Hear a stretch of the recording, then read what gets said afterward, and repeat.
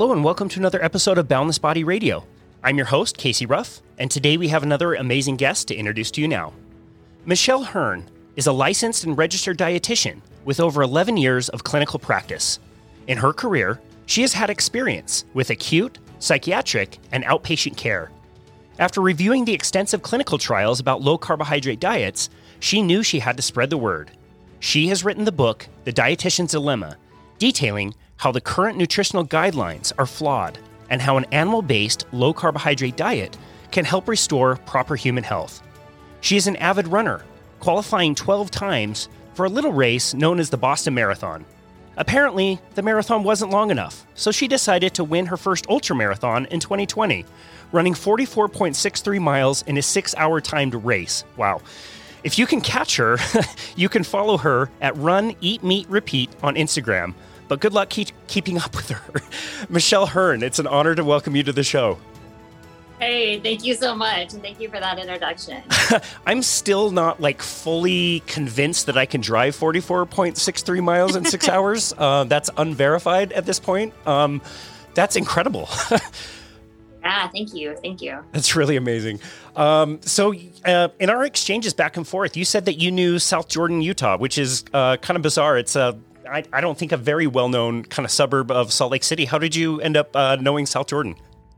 Yeah, so in 2014, I was actually working with a company where I was traveling quite a bit. And so we would go to different Lifetime Fitnesses, actually, and us presenting on products. And, I would do public speaking.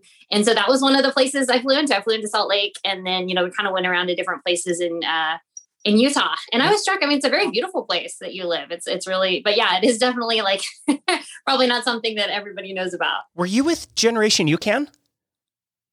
I was. That was one of the nutrition companies I was with. Wow. I was with Lifetime Fitness. I've met you in person. Oh, no way. It is a small world. This is a small world. That is hilarious. Yeah, I ran the metabolic program for Lifetime Fitness in the Western United States for a few years. I was with Lifetime Fitness from 2007 until last year when the shutdown happened.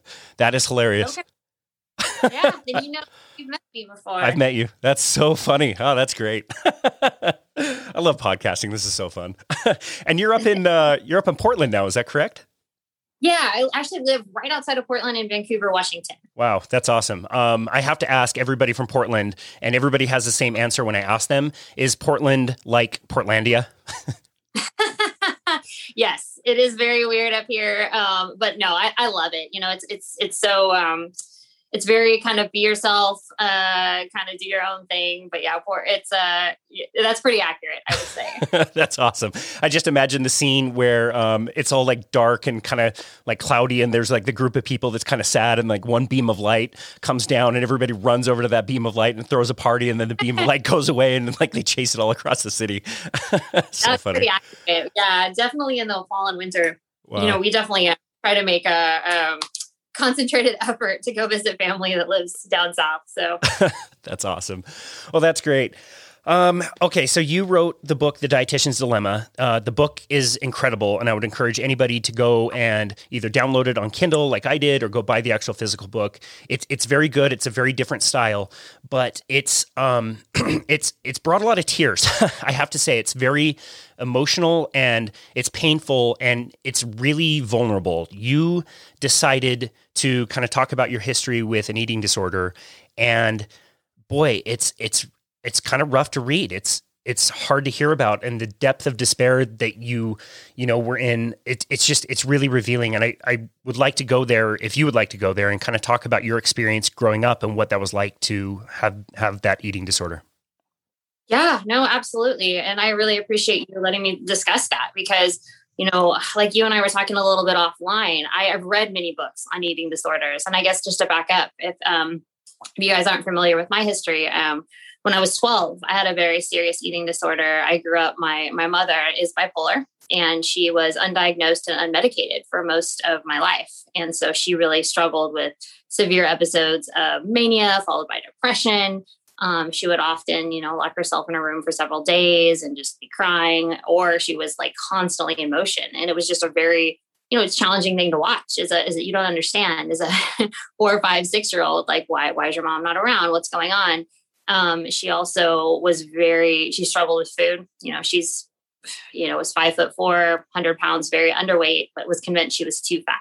And so from the time I was very young, I was getting these messages that, food had a moral value. Anything that was like cake, cookies, that is bad. And then like salad is good. And my father was working just nonstop. I'm the youngest of 4. And so, he was really trying to just support our family and wasn't around a lot either. So it was really challenging. And, it was as I, became an adolescent at the age of 12, I started restricting calories, and it happened very quickly, and people ask me like, how did your parents not know? Or how did people not see? And just like many people with eating disorders, even at that very young age, I was hiding, I wore really baggy clothes. We certainly didn't have social media or cameras or, all these things. So it's not like we were trading selfies or anything like that. Our family wasn't eating together. So nobody ever noticed that I wasn't eating. And it really wasn't until I got very, very sick. Actually, I passed out at school that my parents kind of took notice of what was going on. And so, and I wanted to write that chapter. And I opened my book with my story, sharing having this really serious eating disorder. And I have a whole chapter on eating disorders because I'm going to challenge the current dogma of our treatment of eating disorders. Is because I just didn't feel like we really discussed the depth of despair, the like hopelessness, you really get to a point, or most people I've spoke with get to a point that you don't want to live anymore. It's a really sad statistic that, anorexia has the highest mortality rate of any psychiatric disorder. More people die from anorexia than they do of schizophrenia, bipolar disorder, schizoaffective disorder, anything. And a really sobering statistic, they looked at a study, a meta-analysis. They looked at 36 different studies. And, it was about 20% of people with anorexia died. And of those 20%, about half of them took their own life. Like it got to that point. It wasn't, obviously many died from, complications with being underweight, your heart stopped working. But about half of the people just can't live. And I've been there. I get it. I hear that. I share in my story, the doctor actually told my parents that I wasn't going to make it. I was too far gone. It gave me about a 10% chance of surviving.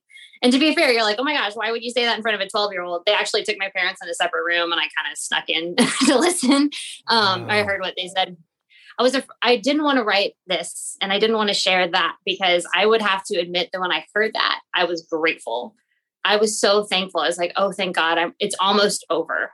My life is almost over. I don't have to live this way anymore. I don't have to. At the age of 12, I was grateful that I thought I would be dying soon.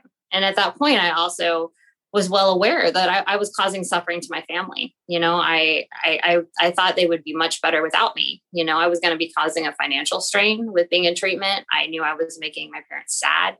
And then, my life just consisted of starving myself and obsessing about food. Like I didn't have any quality of life. So it's a hard thing. I shared with people, my wife hates to, when she was helping me edit the book, she was like, I can't read this chapter. Like, it hurts me, and it's not my goal to make people reading it feel angry or sad or hurt, but it was my hope that people connect because the people say like, I've been there. I felt that depth of despair, or maybe people are currently there. They're feeling that depth of despair saying I've been anorexic for a decade and I'm never going to get better.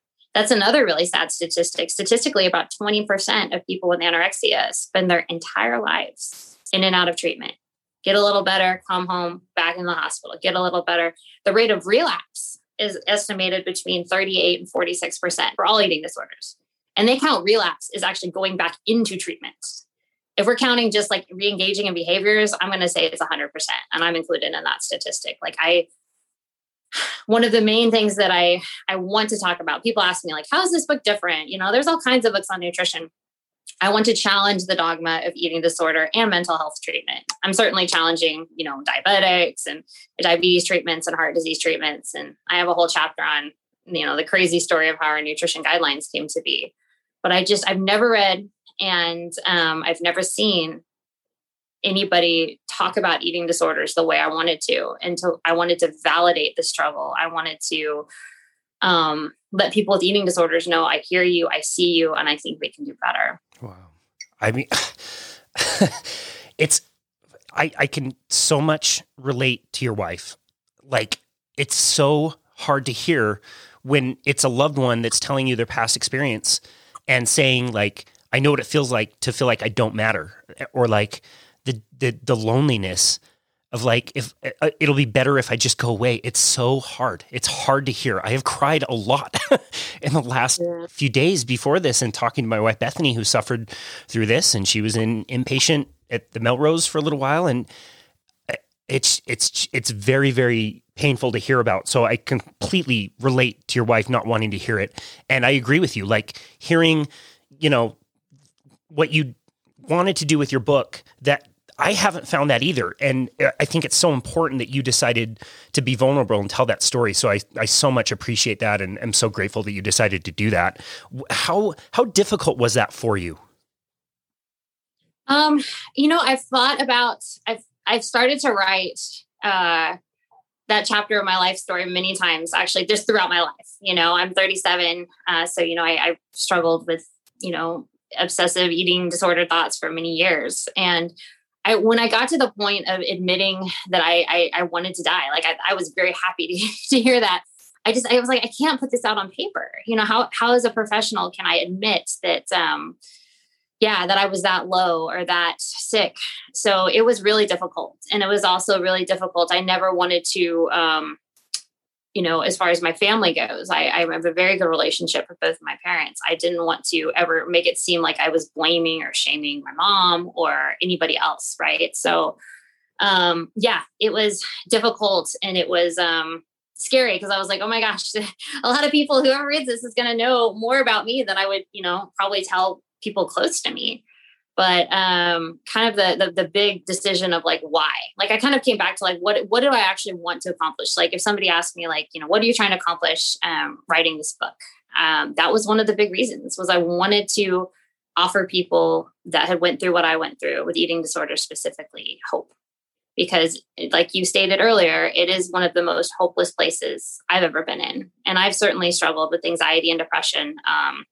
But, the thing that I believe I can speak most to is, having severe anorexia to the point where, the doctors didn't think I was going to survive. So I was like, if my story gives people hope, if somebody reads this, or a parent reads this, or a spouse reads this, and they've been in and out of treatment and they've tried all kinds of things, and they're just hopeless, and I'm getting messages from people asking me questions, because this isn't, there's a lot of people suffering and struggling with eating disorders. And if there's something in my story that gives somebody hope and also gives you a different direction, like, it's one thing maybe potentially to read an inspiring story and be like, oh, that's really interesting.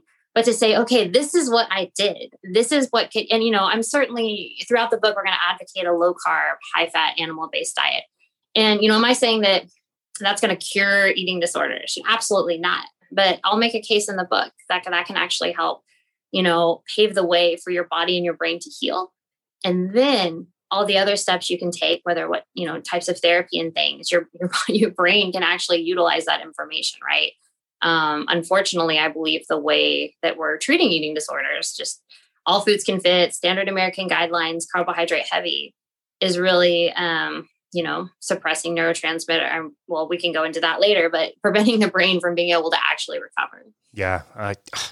I definitely want to talk about all of that. I want to talk about too, like, you in the introduction tell your story, but then you do such a great job telling other people's story. And in the chapter about eating disorders, you start out with a poem that is gut-wrenching. It's so hard to read. And then you see the very end where it says this is, what was it? The story of Mary, and she passed away at age 15 from bulimia. Yeah. Young lady. And yeah, I actually reached out. I'm going to get a little emotional. Reached out to her family, and they asked that I didn't use her real name. So that is not her real name, which is fine.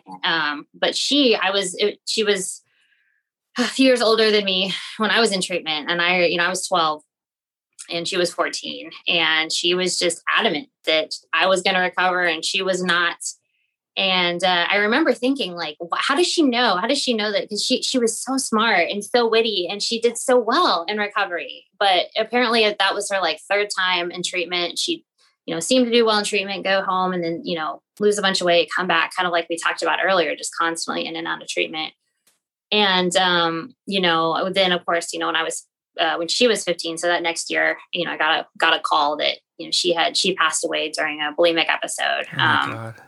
Had a heart attack. And so, I wrote, I've always liked to write. And when I was in college, I wrote a poem, and I wrote about my struggles. A lot of that stuff is in the poem is kind of how I lived, because even though I became weight restored, I was taught you were always going to have obsessive thoughts around food, around, obsessing about food.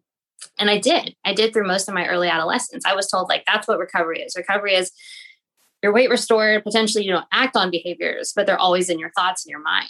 And so, I wrote that because that was kind of what, some of the stuff I was struggling with. And that also was, what I had kind of believed potentially was what was going on with her. And so I'm hoping that when people read that, they, like you said, it's even hard sometimes when I think about it, basically you're analyzing everything you do, and you feel like a fraud. You're really trying to recover, but you don't even like yourself. And sometimes you want to get better. Sometimes you don't want to get better. And, people are telling you that you're sick and you need to change. And it's hard. It's really hard. So, it was, once again, is just putting those things out there. It was my goal to connect. It was my goal for people to hear that and just to feel heard, for someone to say, oh my God, somebody gets this. And if somebody gets this and they've gotten better, what are they doing? Because, like I said, I'm 37, and for the last 25 years, I've struggled. And it wasn't until I learned, like, why do I still have these obsessive racing thoughts around food? Is there something I can do to change that I actually feel that now I finally have food freedom, and I finally am no longer an anxious mess. Wow. What was that process like for you? What was it like to heal? Like what steps helped you the most? Yeah. Well, so gosh, I try to give you the Reader's Digest version, but, basically in 2019, and you shared that I've run 12 marathons, I've qualified for Boston, and I wanted to qualify for the Olympic trials. And so I was putting in tons of miles, following a very high carbohydrate diet. I've done that through most of my life. And, all of a sudden my body stopped recovering well from workouts, and I had people be like, oh, you're getting older. I was 36 at the time. I got my blood checked. Everything was fine. I talked to 2 different sports dietitians, and they're like, oh, you need to eat more carbohydrates. And at that time, once again, eating 350, almost 400 grams. So I ate more carbohydrates, trying to eat 8 times a day. My anxiety went through the roof. I started having like suicidal ideation, like things I hadn't dealt with to that degree in quite a while. And so, I ended up kind of the change, the big come to Jesus moment was I woke up at like 2 a.m. I had searing muscle pain, back was spasming, and I went to 7-Eleven and got like 30 pounds of ice, put it in the bathtub. So I'm sitting in the ice bath crying, like, what is going on? And, my wife kind of came in and was like, maybe we should do something different. And I was just like, yeah, this is it. I'm done running. This is ridiculous. Like, I can't do this. I can't go that time too. I'd go through, when you're training hard, you can go on 10, 15 mile runs. I couldn't make it more than 2 miles. I was breaking out in cold sweats. And so I decided, okay, well, fine, let's do a low carb diet. And it's so interesting because as a dietitian, I was afraid to do this. I had been so indoctrinated that we need all these carbs and they're important. And certainly as an active person, I thought I have to have carbohydrates. And so, but I was like, you know what, let's give this a try. And as I was doing research, that's when I came across the carnivore diet, which is an all animal based diet, no plants. And I was like, whoa, wait. All right. I can get behind meat. I can get behind protein, but like no plants. That is nuts. Insanity, pure insanity. Yeah, absolute insanity. Like, who would do that? That's the dumbest thing ever. But then, I'd encourage anybody. Like, I was like, a lot of times we're so polarized nowadays, right? Like we hear something, we see something, and it's like, oh, that's brilliant or that's stupid. And so I immediately thought, well, that's stupid. But then I said, be curious. Let me do a tiny bit of research on this. And so first I just dug into the research on low carb, high fat diets. And I was just shocked. I mean, there's so much research on, the benefits for potentially for mental health. Now we have a ketogenic and Alzheimer's disease, they improved. We have tons of case studies for obesity, for diabetes. And then I kind of, I started looking on Instagram and other places, and all these people who followed this way of eating, I was just struck by how like their skin was great. They seemed happy. There was all these YouTubes. I'm like, well, these people are really happy. I'm not really happy. And so I just, I reached out to a few people and said, hey, you know what? This is who I am. This is my story. And people were great. I had several people reach back out to me and say, hey, this is what I'm doing. It's really helped. And a lot of people had come from the standard American diet. So I was curious, I was like, okay. And then I discovered Zach Bitter, who is the current 100-mile world record holder. And he's following a low carb diet. I'm like, no freaking way. So I emailed him. And so at this point, I was, the wheels in my head were just turning. I was like, okay, well, at this point, I'm still working at the hospital. But I'm like, what's the worst thing that could happen if I follow a very, an all carnivore diet? Because my health was a mess. I couldn't, I was cold sweats, pain. And so I just decided, let's give this a try. And so, I went and talked to my wife, said, hey, this is what I want to do. And she was like, I won't say her exact words, basically said no. No. But once again, she knew my history. She said, this is eating disorder, Michelle. This is restrictive. You cannot do this. And so we thought about it. And finally she was like, all right, fine. You're an adult. You're going to quit. This is stupid. And about, a couple weeks into it, I just noticed my muscle pain was gone, absolutely gone. But I was like, hey, I'm not running. So that makes sense. But then 3 weeks into it, she actually asked me, she's like, come sit with me. And she's like, we've known each other for 11 years. She said, this is the best I've seen your anxiety in the 11 years I've known you. Wow. And she's like, I don't know if I like this yet, but something is going on.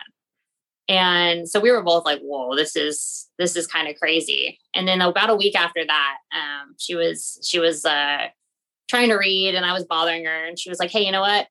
Why don't you go for a run? You got too much energy. I want to read. And it was a weird moment. Because I hadn't run in a month, and I had been running since I was 14. And now at that point, I'm 36. And I was like, you know what? I kind of freaked out because the last time I tried to run, I was getting cold sweats and all this muscle pain. And so I was like, you know what? Whatever. I'm going to go jog around the block. It's fine. And I went and ran for an hour. I mean, that was almost day 30 of 0 carbs. And I felt great. Wow. And so I came home and we were both like, what is this? So it's just been such a wild journey. And, it went from, okay, well, maybe I'll become a recreational runner to I started to dream again. I was like, what could I still be competitive? And I was like, my poor wife, she thought, oh, this is going to be great. You're going to be able to run a few miles every day and that'll make you happy. And I was like, what if I run an ultra marathon? Forget this 26.2 mile business. Let's run 50 miles. And yeah. Wasn't thrilled about that idea at first, but it was kind of like, you know what, why don't you try? Why don't you see how you feel? And that's when I reached back out to Zach and he was willing to coach me. And I was like, you know what, let's see how this goes. Let's not register for a race yet. And, I felt great. I could not believe how much better I felt. And this was the point too, that I started adding carbohydrates back in. So I had 30 days, meat and fat, no carbs. And then I kind of had a baseline. I'm at a baseline of about 50 grams of carbs a day. And I felt great.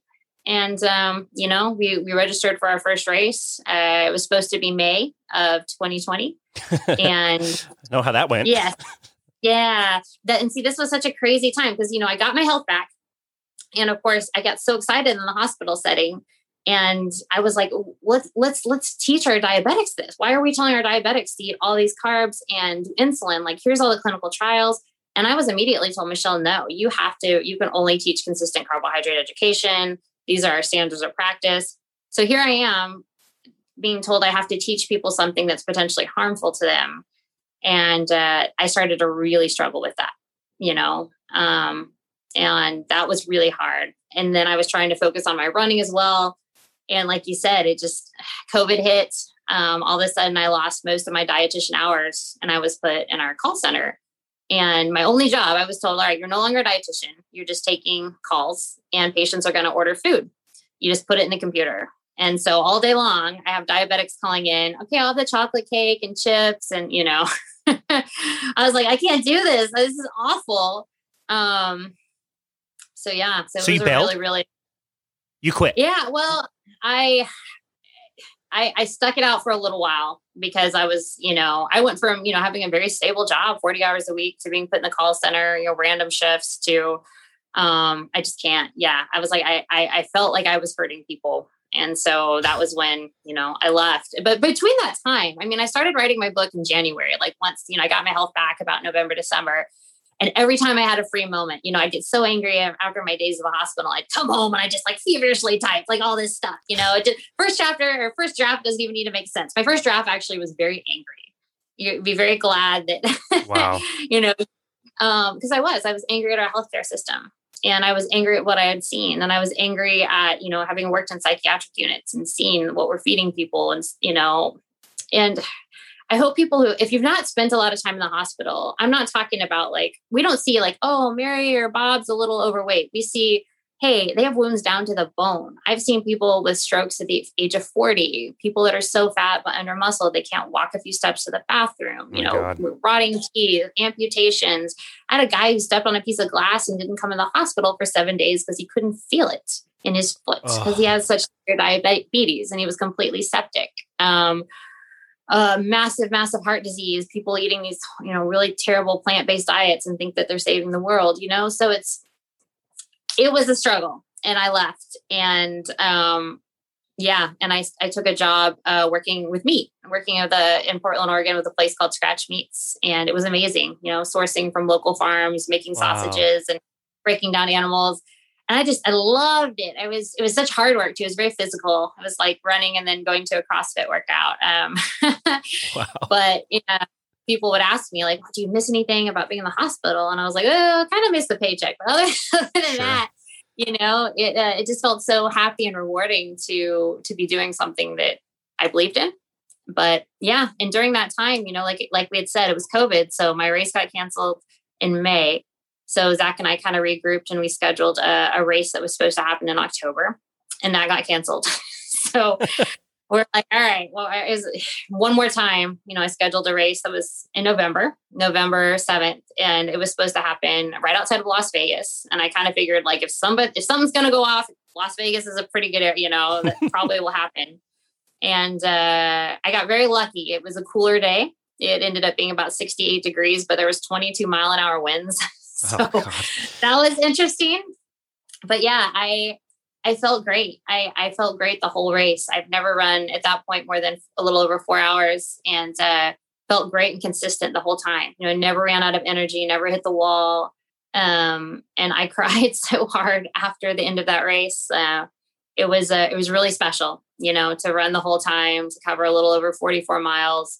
It ended up being the second longest distance covered for a 6-hour race in 2020, which may not sound impressive because there wasn't a whole lot of 6 hours that happened, but it would have been the third longest time in the last 5 years. So yeah, it was just been a wild, crazy journey. And obviously during all that time, continuing to use every opportunity, every free moment I had to network with the community, to dig into the clinical trials, to ask people for their testimonies, to make this book something that I think can help a lot of people. Wow. Okay. So for the listener, like right now, as long as you're not driving, like please download the book, get the book. If you can't do that, at least go to Michelle's Instagram and scroll back and go find that picture. That picture is something special. It is so real. You can just feel like the relief, the journey, the accomplishment. It's so amazing. I'm so glad that it's just one of those moments that you're just so happy that was actually like captured and can live on. Yeah. What's so funny too is my wife got that picture and at first I was like, get that off your phone. I was like, I'm a mess. And she was like, stay away. You don't realize like this kind of captures the last year. Cause officially she's rode this roller coaster with me from basically kind of like losing my job. I lost almost all of my hours and then I had to be in the call center and then I quit and it was like, oh my gosh, how are we going to do this financially? All right, we'll figure it out. I'm going to try to produce this book. Well, is anybody going to read it? And then, is this going to work? I've had several, you're always going to get negative people be like, oh, this diet's going to kill your heart, or, oh, this will never work for your running. But I was and I would tell anybody to do this. I was so focused on the process. I'm not necessarily worried about it's life. You're going to have good days, bad days, great runs, terrible runs, whatever. But I just kind of fell in love with, what I was doing. And I would say this way of eating, I was so calm. I was satiated. I finally had enough nutrition. When you're eating a really animal-based diet, you're getting that iron and zinc and B12. And everything in my life got better. I was a better wife. I was a better employee. I started to like myself. I was liking what I was doing. It really helped me kind of pave the way to deal with some things I hadn't dealt with throughout my life. And I just cannot tell you how grateful I am for, just this, for the opportunity for change, for real sustainable change, and to be able to come on podcasts like yours and talk about it. And, just to give people hope, if somebody might be listening and be like, oh my God, I never want to run. That's fine. That's great. I believe what your nutrition should do for you. I only have two things I want my nutrition to do for me. I want it to fuel my passion, which is my distance running, and I want to help other people. So, your passion could just be, I'm a parent, or I'm a business owner, I'm a lawyer, I'm a, carpenter, whatever it is. You should be able to eat and move on with your life. But so much of America and the world eats in a way that just keeps us in prison. It's like you eat and then, oh my God, if I don't eat 2 hours later, I'm hangry, dizzy, hungry. I'm constantly thinking about food. Humans were not designed to be that way. We were designed to eat and move on. But yeah, I basically felt kind of like most of my life, I was just in a prison, constantly thinking about it, obsessing about it, worrying about it. And I cannot tell you how freeing it is. And that's another thing. I briefly talked about it. People say, oh, this is so restrictive. Oh, Michelle, how could you ever suggest such a restrictive life or restrictive way of eating for someone with an eating disorder? And to that, I would say, you could make anything restrictive. And I never want someone to take what I'm saying and, start measuring out, animal products or whatever. But to me, having my life back is the least restrictive thing possible, right? How I lived was restrictive. There's nothing restrictive about being free from anxiety, running without pain, being able to go hang out with friends and not obsess about food or what I'm eating. I no longer have, bloating, diarrhea, constipation, all those things that you just deal with, anxiety. I can handle stress. That's another thing we could talk about, the current standard American diet. When you eat a lot of processed carbohydrates and seed oils, it actually shifts the neurotransmitters in your brain. This is not something we teach a lot of people. Specifically glutamate. That's a very powerful neurotransmitter. They found really high levels of glutamate in suicide victims, people with depression, people with major mental disorders have really high levels of glutamate. And there's many things that can cause that. Stress, certain drugs like cocaine or crystal meth. But interestingly, processed foods do the exact same thing. And when glutamate is high, it actually prevents brain-derived neurotrophic factor from working correctly. And that's, we can get in the chemistry of that, but that's kind of long and boring. But basically, that brain-derived neurotrophic factor is responsible for your brain coping with stress. So you really need that working effectively. I feel like nowadays, I even worry about our young people. It's like, my goodness, a breakup or something can send people over the edge. We, as humans, we have to be able to cope with stress. We have to be able to take in new information and let our brains rewire. And if you're constantly eating a lot of processed foods and a lot of sugar, it's going to be very difficult, if not impossible, to do that. So hence why I'm suggesting people that are dealing with bulimia, binge eating disorder, major mental disorders, giving a low carb or ketogenic way of eating a try can be a really powerful tool. This is so consistent with so many people that we talk to. We just had João Franco on our show. He's in Portugal. He has the Instagram page, Carnivore I Am. And he talked about how when he switched to carnivore, he was like his spirituality increased. He was a better husband. He was more caring and giving. And now he like coaches people for free. He's got this amazing page that he just shares information for free. And all of our guests, it's so consistent. They change their way of eating. They're so happy and grateful and mindful. Like I just think like even myself, like today, it's freezing cold. It's like the second day of spring. I just wanted to go on a damn bike ride, but it's like cold and icy. So I went on my morning walk after my meditation, and like I'm walking around looking at robins singing and ducks are swimming around, and like there's so much beauty and joy that I appreciate that I would have never been able to do before. And that's the number one thing that I noticed when I switched from, kind of low carb keto to more carnivore is my ability to deal with stress and just the just joy of being alive. It's so much higher. Yeah. It's amazing. It almost sounds hokey if you haven't experienced totally. It. Like I sometimes say it out loud. I'm like, oh my gosh, this sounds like an infomercial, but it's true. And my theory, I mean, we have really good research from Dr. Georgia Ede and Dr. Chris Palmer on this is I believe too, it's the influx of animal products, getting that zinc, that B12 and that folate. And then also removing a lot of the plant products. Cause for me, I had always eaten meat throughout my life, except for when I was in, high school, I went through this like vegetarian phase. But as a runner, I was eating so much oats, seeds, vegetables, that a lot of those things have anti-nutrients, things like phytic acid, specifically in like oats and seeds. Well, what does that do?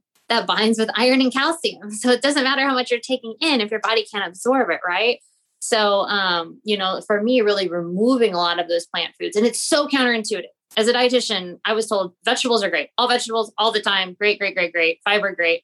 But if you think about it, like every species has a diet, right? Species specific. My house, we have a mini zoo. I've got a dog. We have chickens. We have a tortoise. We feed the tortoise, Gertie, very differently than we feed the dog, right? Gertie gets leaves. The dog gets meat. And humans are the same way. We evolved on meat and fat. And did we eat plants? Absolutely. Depending on where you lived in relationship to the equator, and when plants were available, yeah, we certainly ate some fruits. We have evidence we ate some tubers and some vegetables, but they were very small, minimal carbs, really, they don't look anything like they do today, right? So most of the calories and the nutrition was taken in through meat and fat, and I feel like probably one of the biggest myths we have in nutrition today is, for example, if a product has something like spinach, for example, just because spinach has, let's just say a cup of spinach has 6 milligrams of iron per cup. Just because it has 6 milligrams of iron does not mean your body can utilize and absorb that. Thank you. Say that one more time. Thank you. Say that again. That's so important. Just because and this is especially prevalent in plants, right? Just because a product has, like say spinach, 6 milligrams of iron per cup. And don't email me, y'all. If you pack it down, you can get 6 milligrams. Obviously, it may have a little less if it's whatever. Just because it has 6 milligrams per cup, that doesn't mean your body utilizes and absorbs 6 milligrams of iron per cup. Beautiful. And why is that? Because it's called bioavailability. That is, can my body utilize and absorb this? And that is one of the huge problems with a lot of plant foods, is your body cannot utilize and absorb it. For example, spinach, your body can only absorb 1.7% of the iron that's available in spinach. So, for example, that'd be like, if I write you a check for $1,000 and you're like, oh, awesome, Michelle wrote me a check for $1,000, and you go to cash it and it bounces, they're like, she only has $17 in her bank account. It doesn't matter how much this check says. It matters, can you access the funds? Can I use it? And so then people might say like, okay, well, I'll just eat a ton more spinach. Well, here's the problem. Plants have things called anti-nutrients, things that can potentially injure your body. Spinach is very high in oxalates. When we know oxalic acid or oxalates is you eat too much of that is a major cause of kidney stones, can also be a cause of a lot of overall muscle pain. So, I think we've done a very poor job of encouraging people to eat as many plants as possible. But in reality, I think plants should be a small supplement to an overall animal-based diet. Most people can tolerate some plants, not everybody. Some people do just fine, no plants in their diet. But I think plants should be a small amount. What can I tolerate? Not as much as possible. Agreed. Wow. That's so well explained. Thank you so much for going there. You also mentioned earlier the nutritional guidelines, and you do have a whole chapter on it. And I find this endlessly fascinating. And you went to a place where Vinnie Tortorich also went in his fantastic documentary, Fat.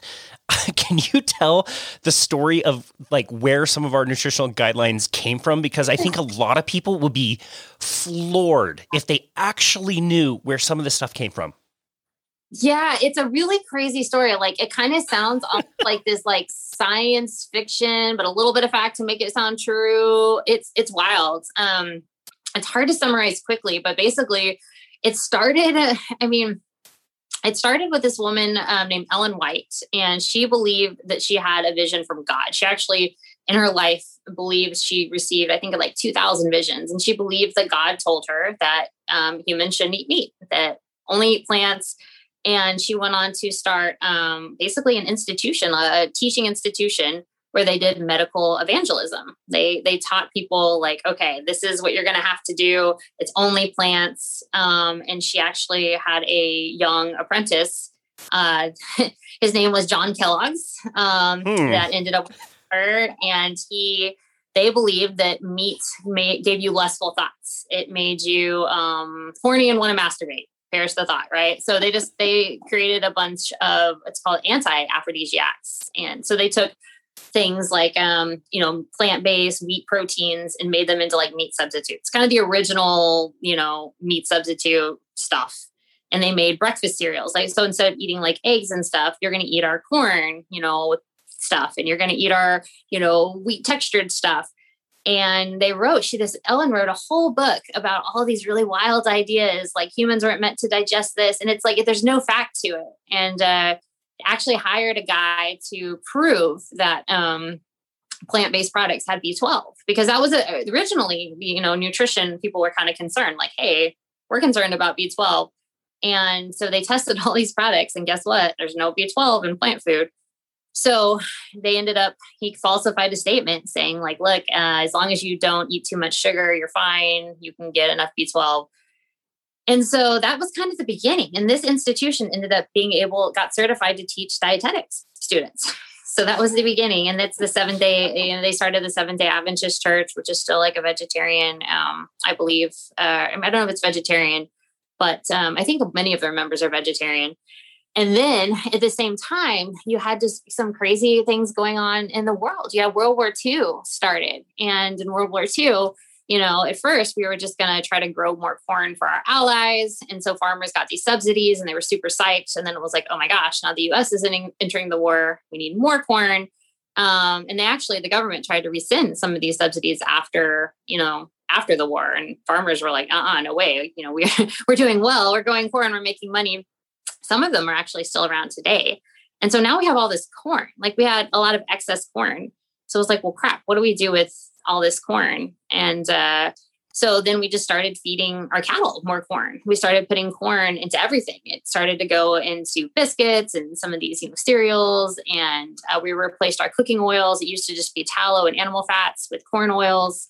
Which of course, is probably one of the worst things you can do for your health. Totally. And then you have Ancel Keys. You have what he's considered the first nutritional scientist that, America started to worry a little bit around the, 50s and 60s about heart disease. And Ancel Keys went and studied 22 countries. And it was kind of his hypothesis that, saturated fat and animal products are bad for your heart. Because if you look just in like a clogged artery, it looks like saturated fat, right? It looks like just this big, so he went out to prove this and he was super disappointed because it was like, well, crap. He studied 22 countries. 15 of the countries he studied ate a ton of animal products and had really good health. And then he found 7 that had some higher animal products and bad health. So, what should you do? You should leave your hypothesis and be like, well, this doesn't work. But what he ended up doing was he just didn't include those 15 countries. He's like, we'll just do the 7. And so I can prove my hypothesis is right. So he basically kind of forged this huge hypothesis, basically falsified research, or I guess he didn't falsify that research, but he left out 2/3 of the countries. And he published the study saying, yeah, saturated fat, this is what's causing, coronary artery disease. And then we also had, they found out a few years ago that two Harvard nutrition experts were paid the equivalent of $48,000 by the Sugar Organization to throw saturated fat under the bus and say that sugar was fine. It was all saturated fat's fault, even though there wasn't the studies to do that. And at that time in the 60s, you didn't have to disclose where your funding was coming from. So it wasn't until obviously decades later, we found out like, holy shit, this was funded by the sugar industry, right? So here you go. You have animal coming in, you have all this corn, and then you have, the sugar industry. And then, you fast forward to Vietnam and, President Nixon, things were crazy. He wanted to get reelected. It was a tumultuous time in our country history. So he hires this guy named Earl Butz. I love that last name. And says, hey, dude, help me. Like, how can we get votes? And Earl's like, you've got to drive the price of food down. People will vote for you if you drive the price of food down. And he's like, well, how do we do this? We have all this corn, but we're kind of like tapped out, we're feeding it to every animal and we just still have too much. So Earl flew to Japan to hear about this amazing technology that was going to revolutionize the food industry. And they could turn corn into a product called high fructose corn syrup. And guess what? Now we have high fructose corn syrup in the US. It's 1/3 the cost of sugar. It's super cheap. Tastes like sugar. But guess what? Not only does it taste like sugar, it actually extends the shelf life of food. So now every single food in the store that never had high fructose corn syrup is being injected with high fructose corn syrup to make it last longer.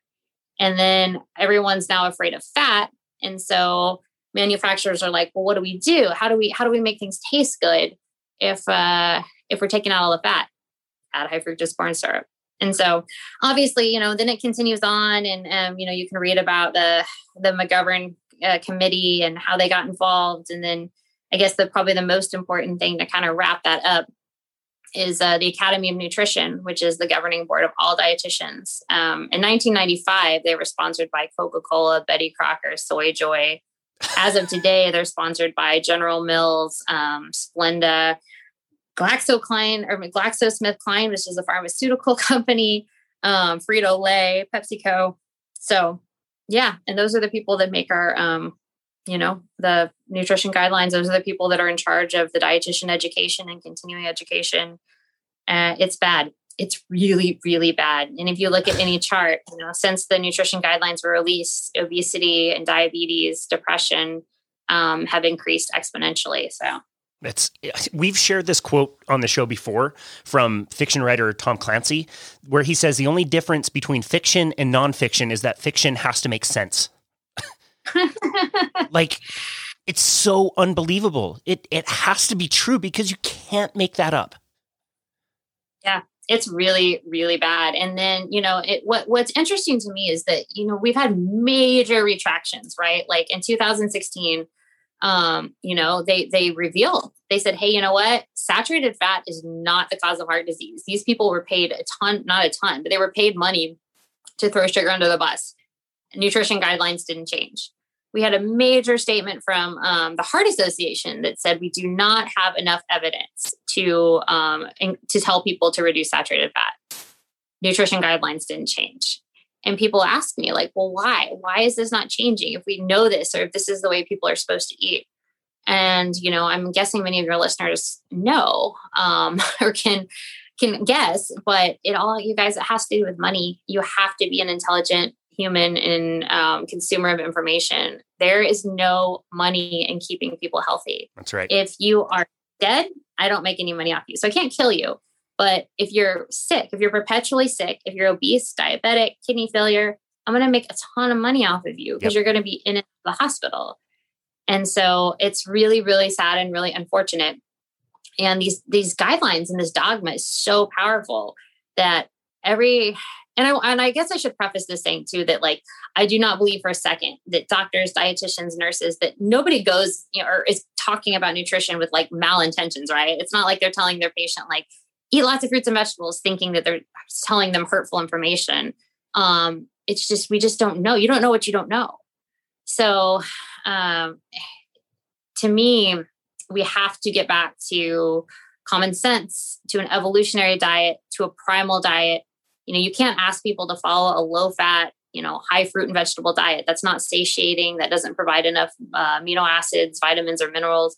You have to eat in a way to where you're not hungry, to where your body has the proper nutrition, or you're going to constantly be failing, right? So that is my hope and my goal, is just to provide an alternative option. I love that. I have a question for you on something you've spoken out about recently. We had a dietitian that worked at our gym several years ago, and she didn't last very long, and her clients didn't ever get very good results. And the quote was something like, nutrition kind of like, it can be variable and you can have moderation. And sometimes it's about enjoying ice cream with your family. And sometimes you eat too much and sometimes you don't eat enough, and that's okay. And like, I kind of sort of don't have a problem with the words, but I have a big problem with the messaging, the signaling of that. Can you talk about like moderation with nutrition and the post you made and what you've included in the book about that? Yeah, to be really honest with you, when you said that, I kind of wanted to like pick my phone up and throw it across the room. I have a big problem with moderation, and not that, some people will come at me and say, well, I can moderate. Well, that's wonderful. That's fantastic. I'm very glad you can. But here's the problem with the moderation. First of all, nobody knows what the hell it means. It has no definition, right? Like, does it mean I have something once a day, once a month, once a year, twice a day? And a big problem with moderation, and this is another problem I have with the book Intuitive Eating. Like, I understand and I respect what they were going for. Hey, we want you to trust your body, but you cannot intuitively eat most carbohydrates, and certainly not processed carbohydrates. Why can't you intuitively eat those? Okay, we'll take ice cream. Well, ice cream may not be the best one because you could argue it's high in fat. Let's take a bagel. You eat a bagel, blood sugar increases. What happens when blood sugar increases? Insulin comes in. Insulin's a hormone that stops the breakdown of fat, right? So you're super overweight, grab a bagel, blood sugar goes up. Now you can't break down your own body fat. Blood sugar crashes. You've just had a 300 or 400 calorie bagel. You're hungry in 2 hours. Also eating that bagel is going to shift the neurotransmitter glutamate in your brain. You're going to be a little bit anxious and stressed out. So if intuitive eating or moderation would be like, oh, I need to trust my body. I'm hungry again. Are you really? You just didn't give your body, you give your body 400 calories of eggs or steak, you're going to be fine for 5 or 6 hours, not 20 or 30 minutes. Or, in that case, I said like an hour, 2 hours.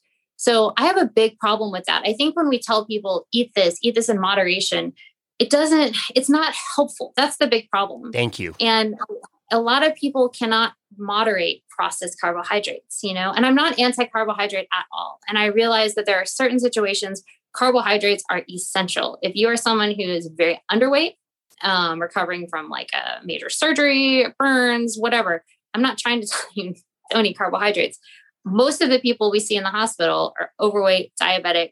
It is time to remove carbohydrates from the diet. Thank you. Instead of telling people to moderate carbohydrates, if you're overweight, you need to really think about like eliminating these things. Start to ponder, like, why do I have these things? Carbohydrates are a non-essential macronutrient. What does that mean? You will die without protein. You will die without fat. You can live your entire life without carbohydrates, And so I feel like we set people up to be in this constant spiral of, okay, I want to eat in moderation. Oh, I have a cookie. Oh, goodness, now I kind of want another one. Oh, and then I feel guilty. Oh, I'm going to restrict tomorrow. Oh, now I'm hungry. Now I'm going to eat this and that. Stop playing games. Stop obsessing back and forth all the time. It's just a way to set yourself up to feel like a failure, to constantly be stopping your body from burning fat so you're not going to lose weight, and then to just not make any progress. And I worry that a lot of dietitians, I've shared on other podcasts that throughout my career, about 60% of the dietitians I worked with are overweight or obese. And so I kind of think it's like, you almost have to start believing that yourself. It's like, well, I can't moderate carbohydrates, so I can't expect my patients to. So it's always this kind of game, like, oh, no one really knows what we're doing. Just kind of eat ice cream and have fun, la, la, la. It's really sad. It's like we've accepted this kind of like mediocrity when it's like, no, why don't you just eat like humans were supposed to eat? Why don't we start with this foundation of meat and fat? Why don't we start with this is what is going to be the best and most nourishing thing for me. And then let's see how things go. If your goals and your life changes, certainly as I'm running a lot more, my carbohydrate intake increases, but let's start here, and And I think you need to take a step back. If you are so addicted to carbohydrates, that the idea of giving up sugar, giving up carbohydrates, then get with somebody, get with a therapist, get with a mental health provider, talk to a friend, develop some emotional management skills. We do a terrible job. This could be a whole separate podcast about growing up. I've shared before that, in my household, things were clearly tumultuous. When my mom was struggling or angry, she didn't go, wow, Shell, I'm upset. Let's go for a walk and then I'm going to write in my journal. It was throwing things and screaming. It's like, you got to figure out how to deal with your shit. And if you're dealing with it with sugar and with carbs, not only are you not dealing with it, you're going to be setting your brain up to not be able to process your stress, So I think dietitians are doing a terrible job. I just had a conversation with a nutritional therapy practitioner. And if somebody's listening to this and they're like, wow, Michelle, I think you're awesome. I want you to coach me. I don't do a whole lot of coaching or online consulting, but I have a couple people I work with I will recommend you to. And when these people, these nutrition therapy practitioners and these health coaches, they're doing so much better than a lot of dietitians. They're like really digging into root causes. They're looking at blood sugar stability. So, I get really upset when I hear dietitians and people say that, because I just think like you said, it's not helpful and it's really setting people up to fail. Thank you. That is so well explained. When I think of moderation, I think about the line that literally wraps around the building on the soda store every afternoon, right around 3 p.m., a few hours after people have already eaten a meal, presumably lunch, and they're hungry for more. And now they're buying a bucket of soda with added sugar into it and sugar cookies, for a few bucks. It's insanity to tell those people that they need to be moderate. It's not helpful. It doesn't work. It's crazy. Absolute insanity. Your book is amazing. The Dietitian's Dilemma. It's so good. It's very well written. You've included great pictures, great stories, real people. It's easy to understand. I can't recommend it highly enough. You are so vulnerable in the book and talk about yourself, your life, being painfully cold, feeling absolutely lonely, those depths of despair. I would, we normally ask our guests one simple takeaway that they can apply, but I want to go back and, to somebody who is struggling with eating or an eating disorder, what is one simple thing you would like to tell that person to do? Oh gosh, to do. My first thought was just like, taking it, I would first just take a deep breath and realize like it will get better. Like maybe it sounds cliche or whatever, but I mean, I'm here to tell you there is a beautiful life on the other side of this. And I guess it would really depend like where you're at. Like if you're at the point where you are just completely broken and completely, it depends. If you're not medically stable, then the first thing you need to do is get medically stable, right? You need to get to a hospital. You need to be medically stable before you can do anything. But then after that, I would really encourage you to take some time, weigh the pros and cons. Would it make sense to adopt an animal-based diet? If you've been dealing with, if you're binging and purging, if you're just binging, if you're restricting, would it make sense to give something different a try? And if you think like, yes, it would, why not? I've been doing the same thing and that's the definition of insanity, right? Doing the same thing over and over and expecting different results. Then, reach out to me, reach out to these people in my book that are coaches. Every person in this book, I know I've vetted, I believe in, I trust in, get some help. And, a lot of these coaching, it's not even that expensive. Obviously if you go through like a traditional medical program, it's going to be incredibly expensive, but get some help. Give yourself an opportunity, because if you change the way you're eating, and while you're doing this, you're going to address some of your trauma and other things.